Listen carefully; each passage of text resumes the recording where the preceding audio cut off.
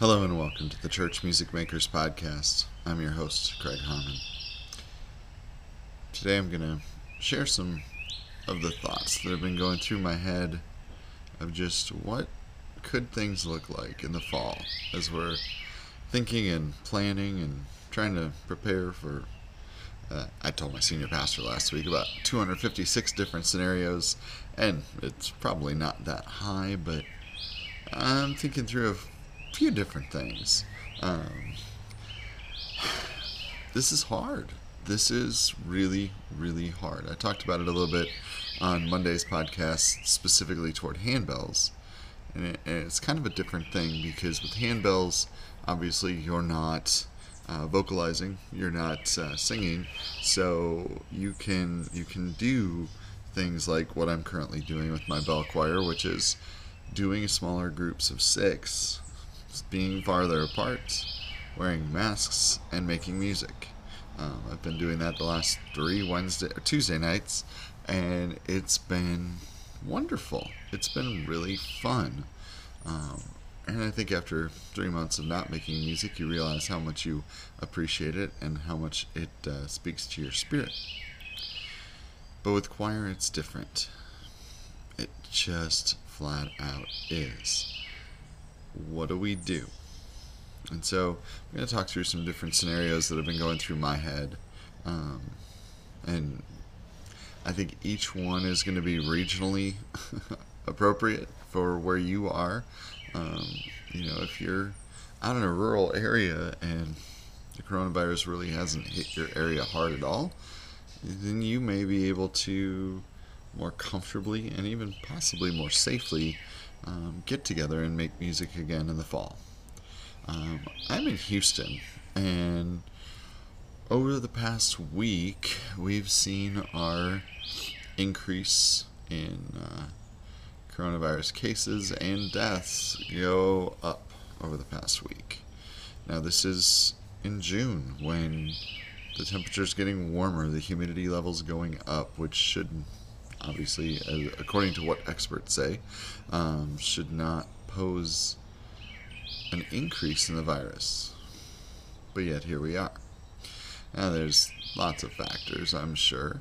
And I think here in Texas, we've tried to get back to normal, with air quotes, as much as we can. And not always have people been taking precautions like they should. And so it is what it is. So I'm going to start with that thought process of, okay, what if nothing really changes between now and September when I'm wanting to resume rehearsals with my choir? If we are still where we are right now, what is rehearsal going to look like? Is there going to be a choir? Is that something that's even a realistic possibility? Well, one of the things that's been recommended is being outside. If you can't hear, I am outside recording right now. You hear all the wonderful sounds of the birds in the background. But the hardest part for that, for me,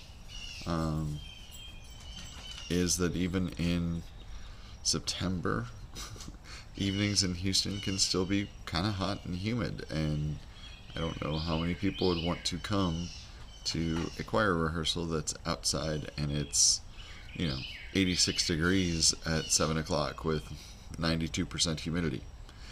Not always the most fun thing. Okay, so if that's not a practicality for me, what else is there? I don't personally like the virtual choir thing. It's not a choir. It's putting together a recording. But if that ended up being the only option, I guess I'd have to consider it. For me, what I'm kind of thinking about on the if nothing really changes between now and then is to say, okay, here's the music. I will send you rehearsal recordings and try to do some individual practicing and kind of be creative in how that works on rehearsing. Again, I'm not really the biggest fan of the Zoom call of, hey, we're going to sing together, everybody mute your mic. Because that's not really singing together. That's singing individually, collectively. Yeah, I know that sounds weird, but that's just kind of my thought process on it. Again, if that's the option, I'll do it. But I'm still trying to kind of come up with some creative things. Alright, so that's if nothing changes. Well, what if we can get together in smaller groups? Some of the thoughts I've toyed around with on that are, having sectionals, whether that's soprano altos individually or together, tenor basses individually or together, and then looking at having an overlap. I don't know what that would look like space-wise or person-wise, or it could be, at least for the fall, it could be women's choir and men's choir. There's some possibilities there as well. And then obviously, the whole hope we're all having is if things improve and we can get back to regular in-person rehearsals, things are going to still look different. I think we'll probably have to cut down on the length of our rehearsal time, because I think that's one of the things that's been a big encouragement in all of this is the exposure and contact, the time period. So the length of the rehearsal, if it's, if you're typically rehearsing for an hour to an hour and 15 minutes, as I typically do, maybe it's 45 minutes. So that way you can kind of spread out that contact a little bit. The reality is, no matter what, it's going to be different. It's going to look different. It's going to be different. And as much as I hate saying it, I think for many of us, at least for the fall, we're probably going to have less participating. Just because of unsurety to go out, or again, if people actually, contract the virus and get sick and have to quarantine. So it's going to take some creativity for all of us as directors. It's going to take a lot of work for us as directors to really wrestle with this and map out what's going on. So for all of us, we really have to be taking in as much information as we can. And the reality is we can hear one thing that proves one point of view and another that proves another point of view.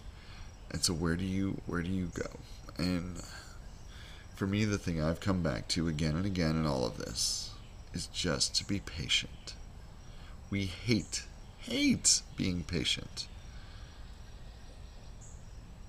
But yet, it's in our best interest and it's in the best interest of our choirs and others around us to be patient. Just because we can do something doesn't always mean we should. Sure, we could get people together right now in smaller groups and put together some smaller choirs. And I think there's some validity in that. But is that the wisest? For me, the answer right now is no.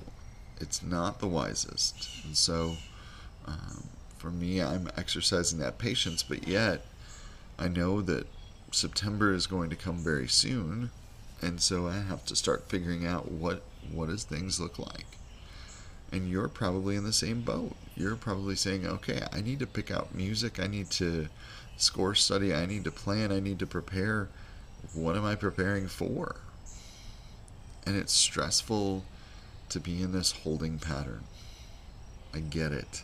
I'm living in it right now, just as you are.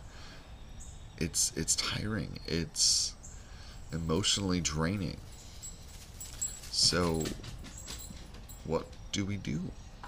Well, the first thing is pray. I mean, that makes perfect sense, right? We go to God and say, God, I don't have all the answers for this, but I know you do. I know that you are bigger than all of this, and you're going to give wisdom. The second thing is, like I said, we take in as much information as we can.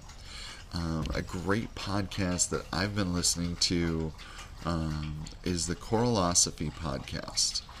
Chris does such a great job with really level-headedly sharing information.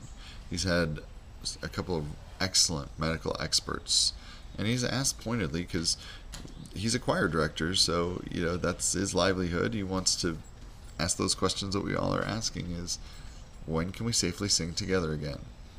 And I'd encourage you to listen to those episodes, because I think they give you, at least for me, they give you a little bit more hope.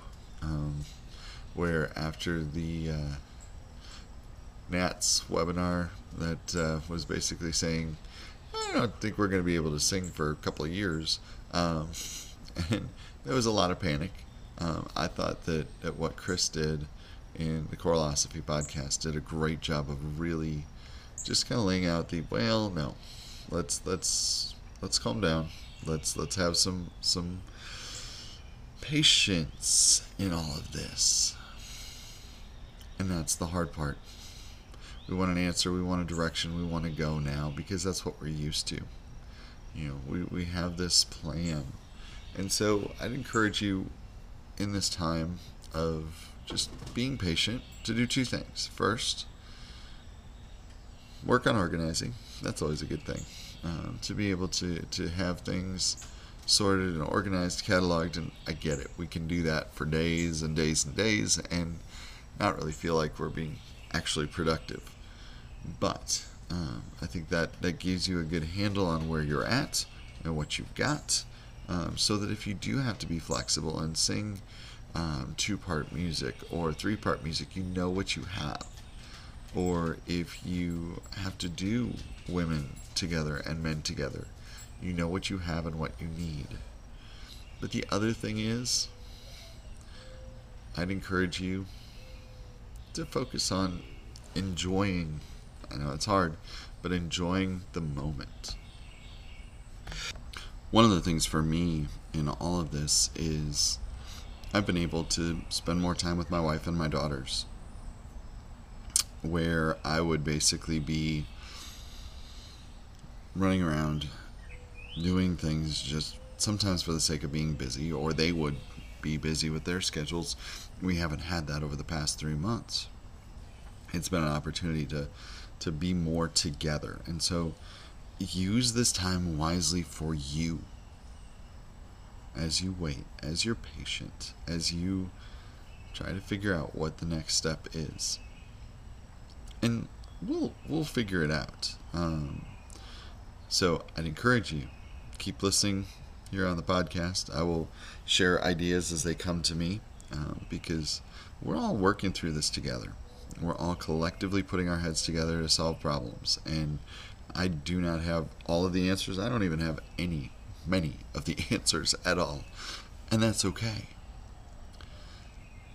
But what I want to do is I want to give that encouragement for all of us to be creatively thinking, creatively brainstorming, praying, seeking God's direction as to what our choirs look like in the fall. And that's going to be a challenge, but we will figure it out. So keep checking back. Join the Facebook group for Church Music Makers, and share your thoughts there. And keep checking out the blog, www.churchmusicmakers.com. And I hope you have a great day.